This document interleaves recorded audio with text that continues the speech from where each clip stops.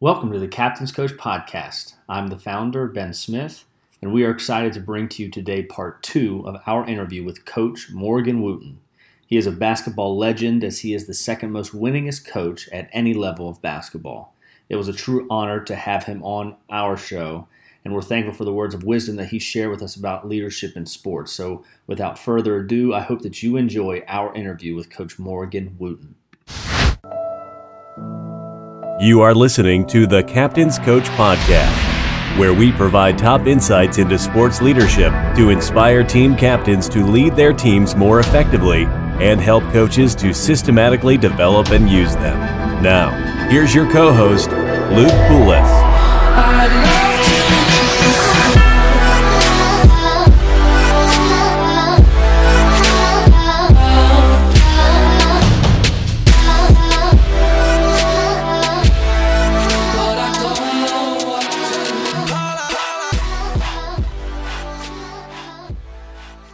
Was there ever a time when one of your teams throughout the years has gone through a time of conflict or adversity?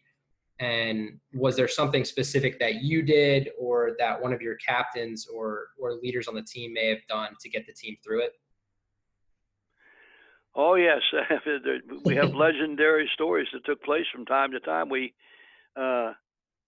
had a situation, you have the parents will sometimes get involved and maybe get overly involved, and they can create a problem for you that you have to deal with. And I used to tell the parents, and incidentally, this is the way we'd start the season. Once the team was established and selected, we had a nice dinner, team meeting, and the parents were there in a team meeting. I told the parents, anytime you have any situation you want to discuss about your son, about the program, about what he's getting out of it, any questions you have, feel free to come. We'll talk one-on-one. It will no way will be held against you. The door is always open. So we created that atmosphere for the parents as well as we did the players. So all of them felt like, hey, I can go one-on-one and nothing but good will come out of it. Occasionally, you'd get a parent that just couldn't handle it, would go a little too far, and then you'd have to get a little tougher on it along those lines. And also, sometimes you might get a player that could maybe not handle it and would take it a little bit too far. And I can think of a situation where I finally took one player and just said, the situation has gotten so bad, it's no longer healthy that you be with the team. And this was a real good player, too. No longer that you're going to be with the team because it's not good for the team. It's not good for you. Nobody's getting anything out of the way things are going right now. So goodbye. And then, of course, immediately after I did that, I got a couple of my key players on the team said, that's your job, get him back on the team. Because I knew that would be enough to really straighten him out. But I couldn't bring him back on the team. Mm-hmm. And so they came back with, well, Coach, you always said it's our team. I said, yes, it is. They said, well, we've decided he should get one final shot. And so I called the player back in. I said, you're very lucky that this team belongs to the players, not the coach. And your teammates have said you deserve one final shot. Well, he went on to become an all-metropolitan and a fine college player. Yeah, that's a great story. I think one of the big takeaways there is right at the end, one of the key foundations to your program is that it's your players team, and that when coaches say that, sometimes they say that to their captains or their senior leadership or senior guys on the team. And, they say that, and then when situations arise, they kind of second guess it and they kind of take back control and didn't really mean what they said at the beginning of the season. But I think the ability for you to stay true to your principles there and have enough trust with your team and your leadership on the team to make that decision, it ended up working out for the best is what it sounds like. Was there ever a time maybe one of your captains or your senior leaders kind of led you through or took a direct action to lead the team through a time of conflict or adversity?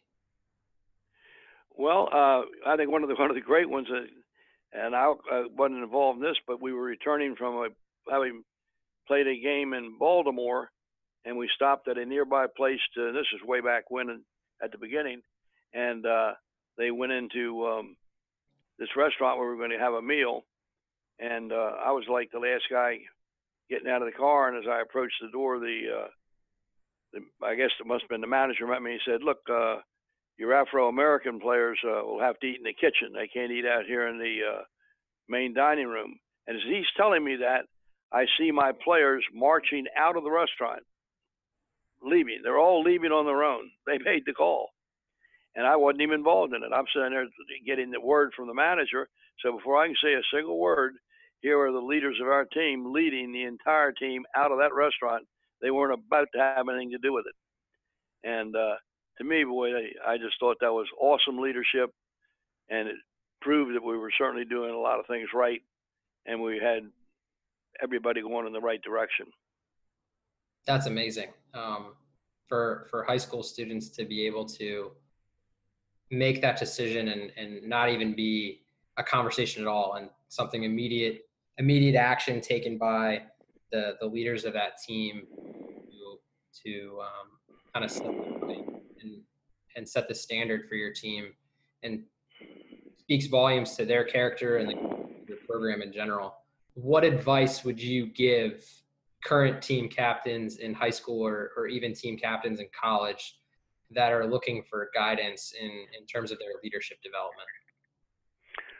Well, I would say to them, number one, be yourself. That's why you're the captain. That's why you got here, because you're a good person. But be yourself. Be the best person you can be. And try and be the kind of person or kind of captain that you would want to be playing under if you were on another team and somebody else was a captain. Mm-hmm. I want you to be that kind of person that you think that person should be. And you should be setting the example, not by probably as much what you say, but by what you do. Don't let anybody work harder than you. Don't let anybody make a greater effort than you. Don't let anybody be a better person than you. Be the best person you can be. And it's your example that will tell the whole story as to what kind of leader you're going to be, what kind of captain you're going to be. And almost in dealing with each individual on the team or your relationship with each individual on the team, make it be the kind of person that you would have wanted to be. And I think that would help you to be a good one. Yeah, I think that's a great piece of advice. And I love the caveat you had there. A lot of times you hear advice for captains, you got to be the best player on the team, or you have to be the hardest working player on the team at a minimum. And while that's true, I think what you pointed out that sometimes gets overlooked is, on top of being the hardest worker in terms of your sport and in the weight room and conditioning, you also have to be the best person on your team. And I think that goes back to everything we've discussed so far. And I hate to keep bringing it up, but that complete individual development. And I think, like you said, it's kind of a two-part. One, be the best person you can be, and also be the leader that you would want to be led by. And if you can honestly tell yourself that you are striving to be the best person that you can be, and that you are acting in ways as a leader that you would want to be led by, then you can't really go wrong, especially if you've already been chosen by your peers and your teammates to be a captain and be authentic to that person. Right on the money. To get a little bit more conceptual on you, Coach Wootten, what is your definition of leadership? Definition of leadership, that's a very good question. There's so many things you could say what a great leader is or what he would do. One of the most significant things, of course, is how a great leader reacts when the pressure's on, when things don't look too good, don't look too promising, when there's a real, when everything's going smooth and easy and there's no problems. Mm-hmm. Easy to be a good-looking leader there. But how do you react when the heat's on? And that's when you've got to really grab down. And then, again, that's where I say be the best person you can be, and have those other players say, boy, he works harder than all of us. He's a good person. He's fun to be around. He's got a good vocabulary. He says the right things. he lives the right kind of life, he has good habits, we believe in him. So the real definition of leadership, you've almost done it in a crisis by being all those things I talked about, and that makes you the kind of person that they're ready to follow. Like if you walk through what looks to be a bad door, they're going to follow you because they believe in you because of the kind of person you are. Yeah, I think that's a really important thing that maybe we haven't touched on too much throughout my conversations on the podcast, but I think definitely those times of conflict are really when your character as a leadership kind of comes out. And like you said, it's really easy to be authentic to yourself and to others when things are going well. But if you can be that same exact person, bring the same enthusiasm, the same dependability day in and day out when things aren't going well, like you said, your teammates and those around you are going to be walking through fire just to be right behind you. What are no question. What are some top 2 or 3 characteristics that maybe that you would look for in an individual when things aren't going well that may mark them as a great leader? Well, of course, right away, as you know, what kind of person are they? Are they really a good person? Or number one, are they physically a hardworking person? Mentally, are they a hardworking person? And those 2 things will tell you, are you ready to really believe in them and to follow them? And I think when I look at a great leader, I look at his life habits, his work habits, and I look at what he does when things are tough. And I've already seen what he's done when things have been unpleasant. And I also look at how does he handle a bad situation that develops. And all those things start to add up. It's a collection that tells me this guy is a leader, boy. I believe in him. I will follow him every step of the way. And I think that's important too. And going back, just the more than just what they're doing on the field and how they handle those situations, but you also have to go back and take, how they are day in and day out. And like you said, it's not so much what they say as much as it is what they do. And if they have all of these habits of a good person and a strong person that's striving to become better and striving to become the best person they can, and then on top of that, they are that same person through those times of conflict or adversity. Like you said, that's what you have on your hands is a great leader and just a great all-around individual that people are going to want to be around. Yeah, exactly. In other words, you can tell if the guy's a phony, he's one kind of guy on the court when the coach is there. Yep. And then in the locker room when you're showering after practice, he's a different kind of guy. So that's not a leader. But the same guy, same habits, wherever he is, just not caring who is there, then you know what you got. Yeah, exactly. I think that's always been easy to pick out for teammates is when guys are being unauthentic. Especially an example like that, they're way different when coaches are around and when it's just the guys or gals on their team. I've always thought that a good way to feel out somebody and how they interact is, what their conversations sound like with their coaches and what their conversations sound like with their teammates. And the truly great ones, in my opinion, their conversations, you could be listening to them talking to a teammate and you might be thinking they're talking to a coach and vice versa. They're the same exact person no matter who's around. And if you saw them by themselves, if you could get into their head, they're having the same exact conversations with themselves and doing all the same things no matter who's around. Right on the money. I don't want to take up too much more of your time, Coach. I know you got a busy schedule with a lot of different things going on, but before we wrap this up, I know you're a very well-read individual, so I don't want to put you on the spot to narrow one down, but do you have a one or two favorite books on leadership or coaching aside from your own? Well, I've had the good fortune to write some books and had a lot of fun with it, and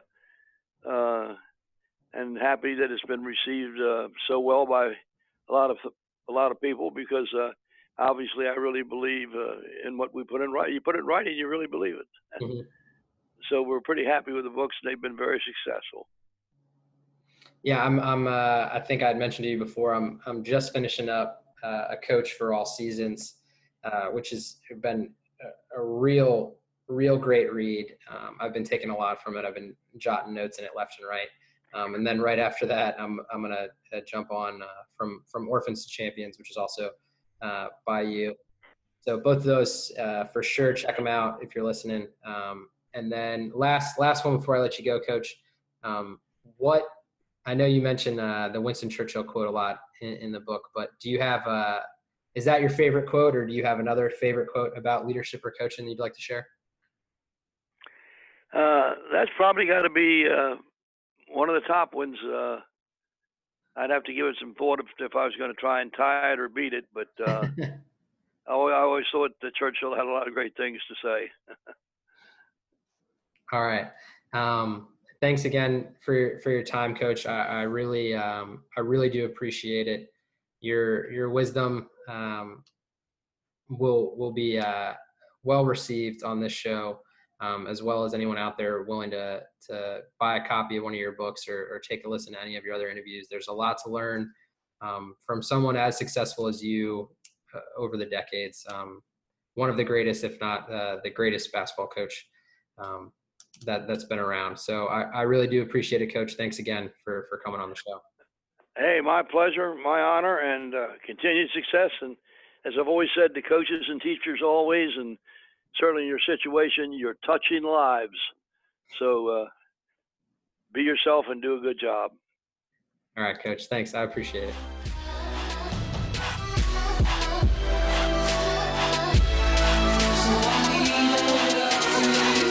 Thanks for listening to the Captain's Coach Podcast with Luke Poulos. If you liked what you just heard, please give us a 5-star review on iTunes and check out our website at captainscoach.com. Join us next time for another edition of the Captain's Coach Podcast.